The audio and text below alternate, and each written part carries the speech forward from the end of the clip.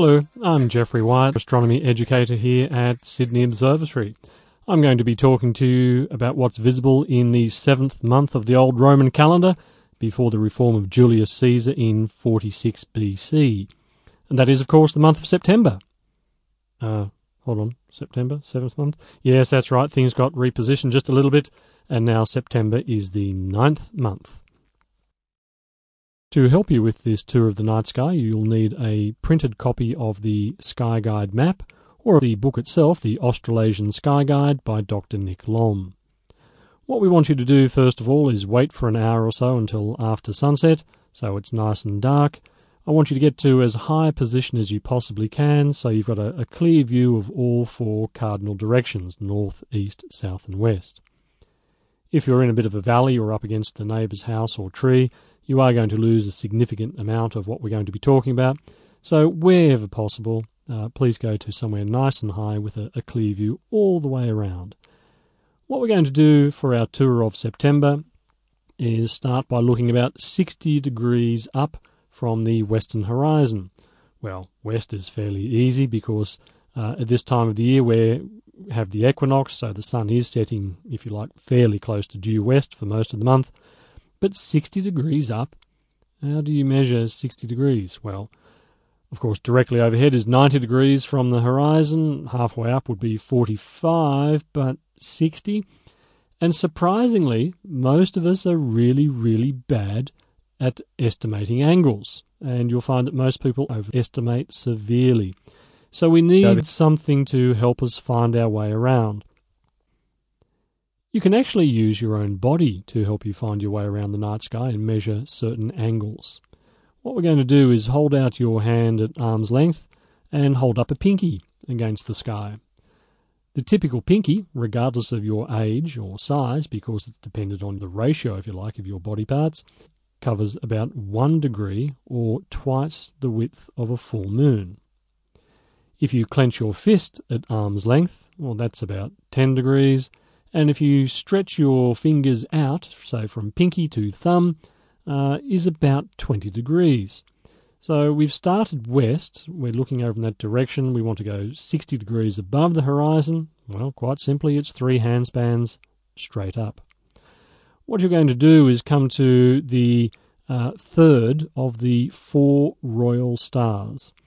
This is an intriguing idea, and it dates back many, many thousands of years to that great region of the world, the cradle of civilization, as it's been referred to, Mesopotamia, between the rivers of the Tigris and the Euphrates.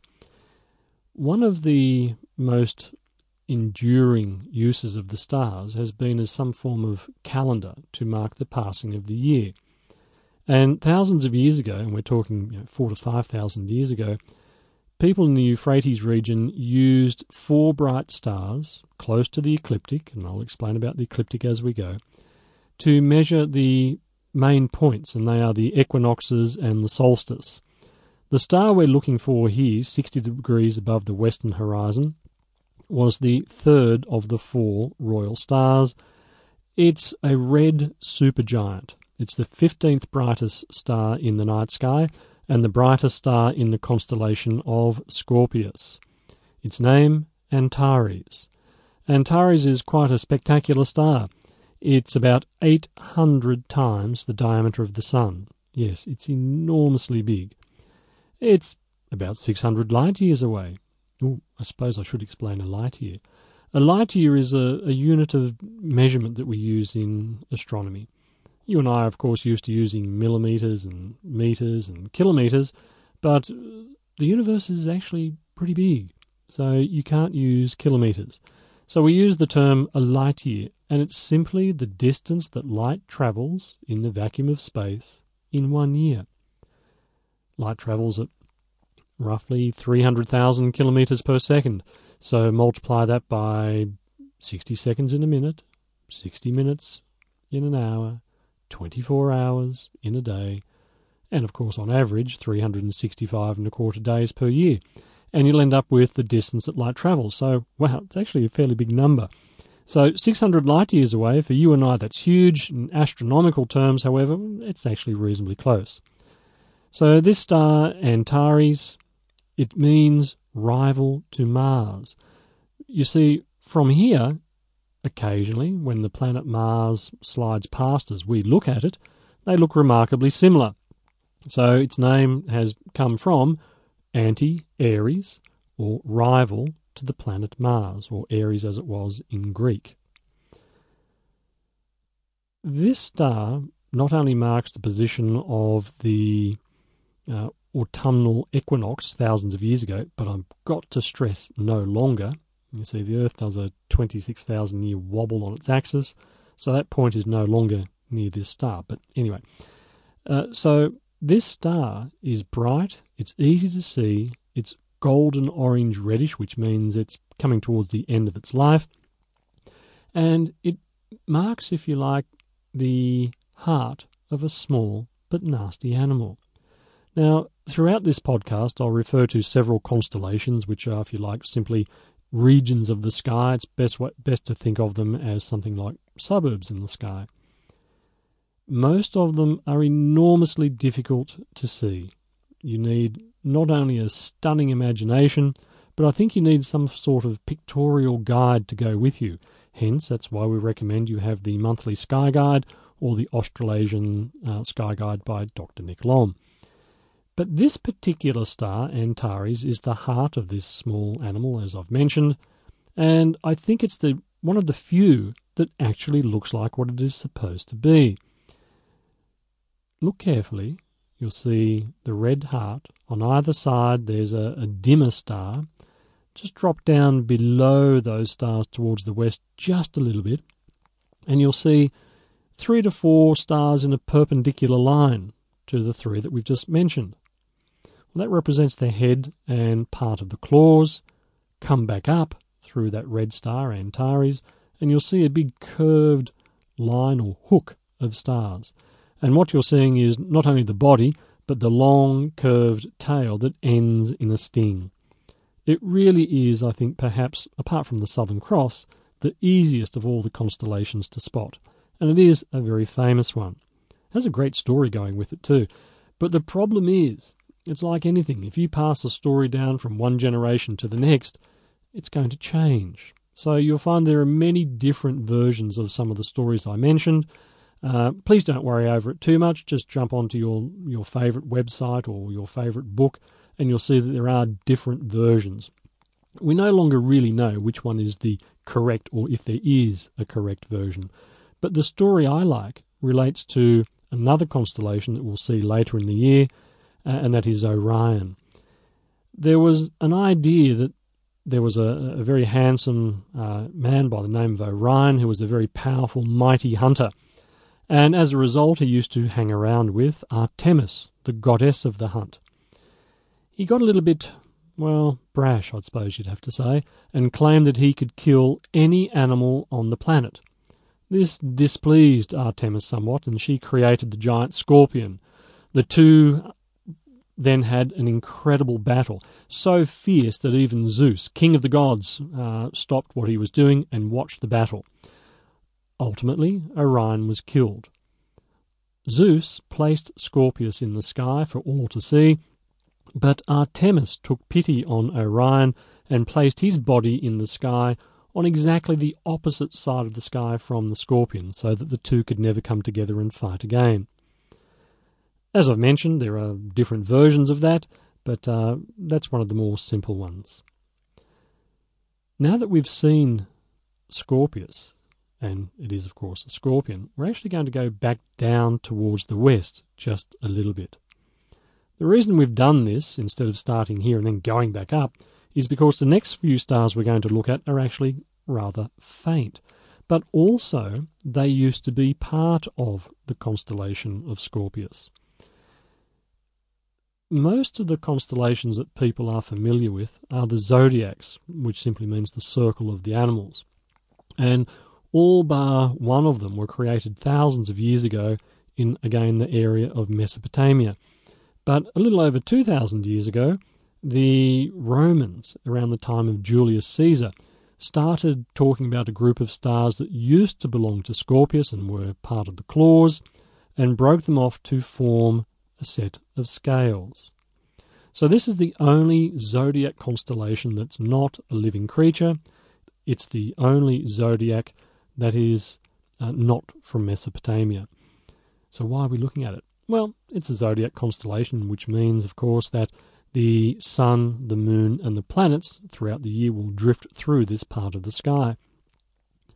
What I love about it is the names that we see. What's happened in astronomy is the stories have not only been passed down from generation to generation, but from culture to culture. What we have is a rich mix of cultural astronomy, and many of the names that we use can be traced back to Arabic origins, again from the area of Mesopotamia. So the three stars that I want you to try and find in Libra are Zubin el-Gnubi, Zubin Eshamali, and Zubin el-Aqrab. Now, I'm pretty sure I haven't pronounced those correctly, but that's all right, because that's what's been going on for years and years and years, and the pronunciations have changed. These are very old Arabic words, which mean these stars of Libra used to belong to Scorpio, or Scorpius, as I should say. Zubin is an old Arabic word which means scorpion. So Zubin el-Gnubi is simply the southern claw of the scorpion. Zubin Eshamali is the northern claw of the scorpion, and Zubin el-Aqrab simply means scorpion's claw. So that's the constellation of Libra the Scales. From Libra, go back up. So we pass through Scorpius once more. So we've had Libra getting quite low in the west. Next one up is Scorpius. Now we're going to go almost high overhead. And we have another one of these zodiac constellations. This one's quite famous. It is, of course, Sagittarius, half man, half horse. Have you got your map? Are you looking carefully? Join the dots, let your imagination go wild, and look for a half man, half horse, holding a bow and arrow, aiming his arrow at the heart of the scorpion. And I'll give you 5 seconds to see it. Well, actually, I don't think it matters how long I give you to see it. It's enormously difficult to see a half man, half horse here. And as a result, most people don't even try. But what you can see high overhead at this time of year is a group of stars that looks a lot like a teapot. Yes, an old-fashioned teapot. So those of you who are Sagittarius, according to the time of your birth, well, perhaps in future it'll be demoted or changed, whatever, to you're a teapot. Now, hopefully not, because these stories have been around already many thousands of years, and I'm sure they'll be around for a lot longer. The interesting thing about Sagittarius is it sits very close to what we see as the heart of the Milky Way galaxy, Via Lactea, by milk. If you're away from the city at this time of year, and there's no moon, and you look up, you will see the best part of the Milky Way. It is our family of stars, several 100,000 million of them, roughly 100,000 light years from side to side. But the centre of our galaxy, the core, where the action is roughly where we're looking near the spout of the teapot, 26,000 light years away. And what's there? Well, something that we've given the rather unimaginative name of Sagittarius A star. Sagittarius A star is a supermassive black hole. Its mass we estimate to be roughly 4 million times that of the Sun. If you ever get a galactic pass to go anywhere in our galaxy, I'd strongly recommend that you don't go towards Sagittarius A star, because once you cross that Schwarzschild radius, or if you like the event horizon, it's a one-way ticket to spaghettification and therefore oblivion. Kind of cool to think about, but if you get the opportunity, don't go. Sagittarius the Archer. Let's continue past that. So we've now mentioned 3 zodiac constellations, so we're on a bit of a roll. As we move back across from the zenith, the point overhead, we're going to be dropping now down towards the east. So, of course, rather than sort of bend over backwards, I suggest you just turn around a little bit. And the next constellation we see sadly, is the second faintest of all zodiac constellations. And we're moving into a part of the sky that, for some, is known as the sea, because the creatures that we're looking at are all water-based, and actually they're quite hard to see. But this particular one, half goat, half fish, is the second faintest of all the zodiacs. It is Capricornus. If you look at this region of the sky, and again you'll need your map, I think most people can make out a fairly dim, slightly bent or squashed triangle. With lots of imagination, if there are any Trekkies out there, you may just be able to pick out the Star Trek logo. Okay, yes, I'm one of them, so perhaps I'm a little biased and I can see that easily, but yes, it looks a bit like a bent triangle. But this is what I love about astronomy from the past. The incredible imagination that people use to come up with stories. And we should stop and think for a moment, why? I mean, why do people make up these bizarre stories? It's really quite simple. The stars have been used for thousands of years for 2, maybe 3 important purposes. That is, as a marker of time, as I mentioned earlier, with the 4 royal stars. They're also used for navigation purposes to find your way around. And of course, as people would sit around the campfire at night in the dark in the past, you'd tell stories to one another as a form of entertainment and to educate children. After all, you didn't wander around out in the dark too far away from the cave or from the campfire for fear of being attacked or eaten or whatever nasty things await for you out in the dark.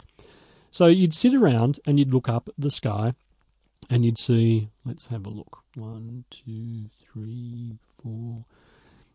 about 2,000 to 3,000 stars, depending on your age and your eyesight. Now, I challenge anybody to memorize 2,000 to 3,000 points of light.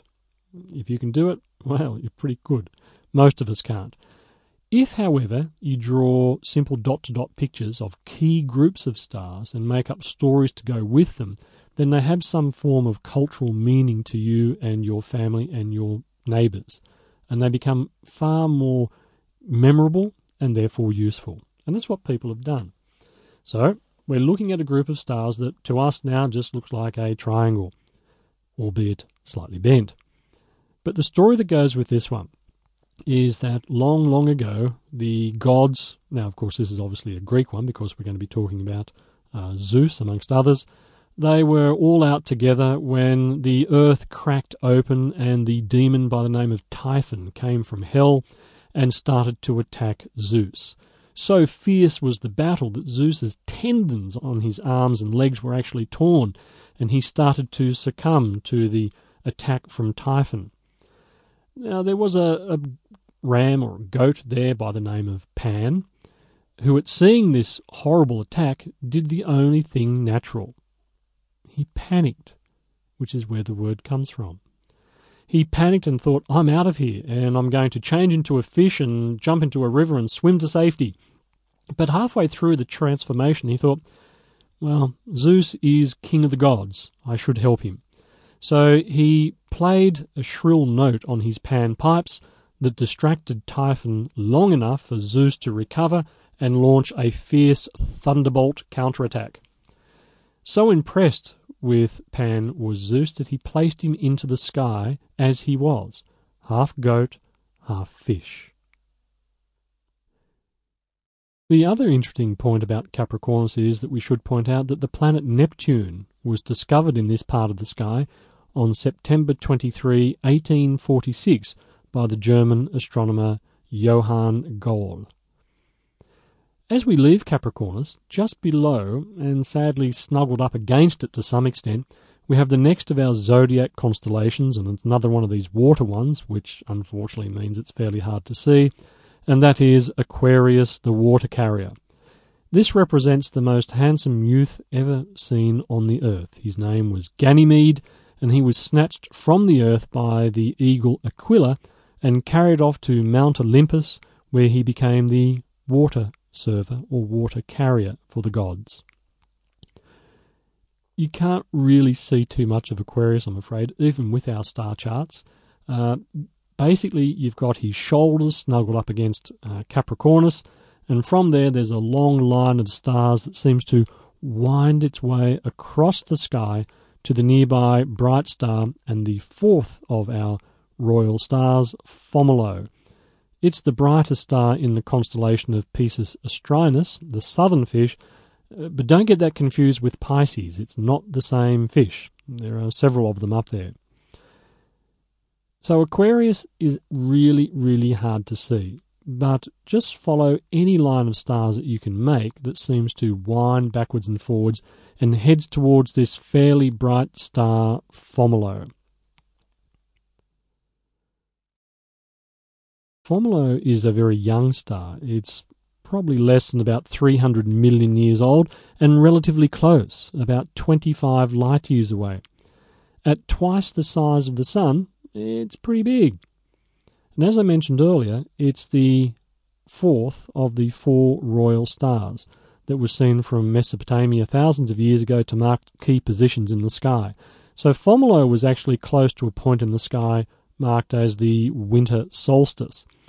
But of course no longer. It's really important that we remember that. Things change ever so slowly. Now that we're looking east, what we do is turn to your left, which means we're heading towards the north, and I want you to have a look around the sky, but you will need a clear view, remember, and look for four stars that make up a fairly well-defined square. Yeah, what you're looking for is the great square of Pegasus the flying horse. It too is a little bit low for us to see at the moment, so we're not going to hang around here. We'll continue a little bit further around towards the north, and we're going to look for a large, well, it looks like a cross. What you're looking at is the constellation of Cygnus the Swan. Cygnus the Swan is the constellation which is host to the first object that we ever suspected of being a black hole. It was discovered in 1964, and it was designated as Cygnus X1. We now know that it's about 6,000 light years away, and it has a mass of about 9 times that of the Sun. Pretty cool, huh? A black hole only 6,000 light years away. Cygnus is a very old constellation. Now, again, it's supposed to be a swan, and we've all got this lovely idea of what swans look like. They have that long neck, the wings out, if you like, perpendicular, and then, of course, the legs trailing behind. But to us, all we can try and see at this time is a cross. Good luck with that one. But it is a very old one, and it's been around for at least a few thousand years, and it's been mentioned by Claudius Ptolemy in the 2nd century AD as one of the first 48 constellations to be mapped. As we swing past Cygnus the Swan, we're going to come across the 5th brightest star in the night sky, and that is Vega. Not too far above the northwestern horizon, but it should be easily seen because it is so bright. Just like Fomalhaut that I mentioned earlier on, it's about 25 light years away, so not too far. Vega is intriguing as the brightest star in Lyra the Harp because it was the first star after the Sun to have its spectrum photographed. Astronomers love to take photos because they produce, if you like, a permanent record. It's objective, not subjective, and you can take all sorts of wonderful measurements from it. When the art of spectroscopy was developed, of course, the first star that was looked at was the Sun, but the next one was Vega at just 25 light years away. Intriguingly, Vega was indeed the North Polar Star many thousands of years ago, roughly 14,000 I think, and it will be again in another 11 to 12,000 years. So don't hold your breath, but in the future Vega will once again become the North Star.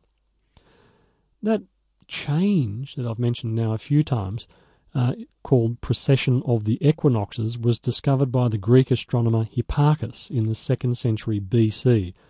Really quite an amazing thing to have done more than 22 centuries ago. If you look at Vega, it also highlights something I love about the stars, and that is the multicultural use of them. Vega at the moment about 15 degrees above the northwestern horizon. Go another 30 degrees or so up, so that's one outstretched hand and one clenched fist for 30 degrees. And just on the other side of the glow of the Milky Way, as long as you're away from the city lights and there's no moon, you'll see another fairly bright star. And this star is Altair, Eye of the Eagle. These two stars, from the way we look at it, sit on either side of the Milky Way. And there's been some great stories about it, particularly coming from Asia. In Japan, these stars represent a young prince and a princess by the name of Orihime and Hikoboshi, separated by a river in the sky. They're really quite sad that they're apart. But on the 7th of July, so yes, we've already passed it, but not actually anything happens on that day, but let's just imagine that we're looking at them on the 7th of July. Birds build a bridge over the Milky Way, and Orihime and Hikoboshi can be together for just one day. But it's not just related to that part of the world. In China, they're referred to as Mulan and Zhenyu, and they're also celebrated in Korea and in Vietnam for a very similar story. So think about that. We've got stories from Asia, we've got stories from the ancient Greeks and the Romans, and of course we've got these fabulous old Arabic names coming back from Mesopotamia. I wonder if there's any cultural group on this planet that doesn't have stories about the stars. After you've had a look at Vega in Lyra the Harp and Altair the Eye of the Eagle Aquila, we're going to continue back around to the west where we first started. Libra, of course, will be a little bit lower and therefore more difficult to see, but I want you to continue around further to the next major group of stars that we want to have a look at, and that is of the mighty Centaur, half-man, half-horse. Well, hang on a sec, didn't we mention the Centaur a few minutes ago? That was Sagittarius? But there's two. This one, his name is Chiron, and he was the oldest and the wisest of all the Centaurs. Sagittarius, that I mentioned earlier on, is a bit of a hot-tempered party animal, whereas Chiron, the Centaur that we're now looking for in the southwest, is a very kind, very wise teacher. He was, in fact, the teacher to Achilles, Hercules, and Jason from the story of Jason and the Argonauts. It's a bit hard to see because it's actually getting quite low in the southwest, but you should be able to see the two brighter stars, Alpha and Beta Centauri. These stars are about 30 degrees above the horizon at this point in time, and Alpha Centauri, third brightest star in the night sky, is the nearest neighbour to us after the Sun. So that is, in effect, our next-door neighbour. How cool is that? At just 4.3 light years. 4.3 light years. Okay, I mentioned the speed of light earlier on. For those of you that want that in kilometres, you're talking about 40,000 billion kilometres. Oh, dearie me. That's such a big and silly number to use. Let's stick to light years, huh? Alpha Centauri is the brighter of the two that we should be able to see in this part of the sky. A little bit lower is the 10th brightest star in the night sky, called Beta Centauri. It's about 350 light years away. Together, these two stars are called the pointers. Why? Well, they point at perhaps the most famous of all constellations in the sky, and that is the Southern Cross. The problem is the Southern Cross is only about 14 or thereabouts degrees above the horizon at this point in time, and unless you've got absolutely spectacular conditions, which sadly most of us don't, you've got no chance of seeing it at this time of year unless you get up just before dawn, and even then it's going to be hard. So don't try to find the Southern Cross at this point in time. I think we need to wait several more months. The two bright stars we've had a look at are probably the only easily recognisable stars of Centaurus that we can see at this point in time. So we continue around past the south towards the southeast, and we're going to look for the 9th brightest star in the night sky, called Achernar. Achernar is the brightest star in the constellation of Eridanus the River, which is a truly amazing constellation because it just winds its way across so much of the sky overhead. Achernar itself is really quite curious because it's about 50% wider around the equator than over the poles. And that makes it one of the flattest stars that we've ever seen. You see, it spins at around 15 times faster than the Sun and is 8 times its diameter. So you end up with a very, very flat, bulging around the middle star. Quite curious.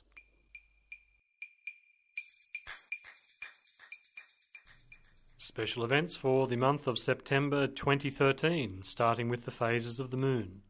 New Moon will be on Thursday the 5th at 9:36 p.m. First quarter, and I think the best time to look at the Moon, will be on Friday the 13th. Ooh, lucky Friday. At 3:08 a.m. Full Moon on Thursday the 19th at 9:13 p.m. and last quarter on Friday the 27th at 1:55 p.m. The spring equinox occurs on Monday the 23rd at 6:44 p.m. By the way, it will continue to be on the 23rd until the year 2020. On this particular day, we have roughly equal day and night, but not quite exactly the same as people might have you believe, because, let's face it, equinox means equal night, but it's not equal. Daylight is when the very first limb of the sun is seen coming up over the horizon, and it continues until the very last limb disappears in the west. So there's always going to be a little bit more day than night. But it doesn't really matter. So the equinox, Monday the 23rd.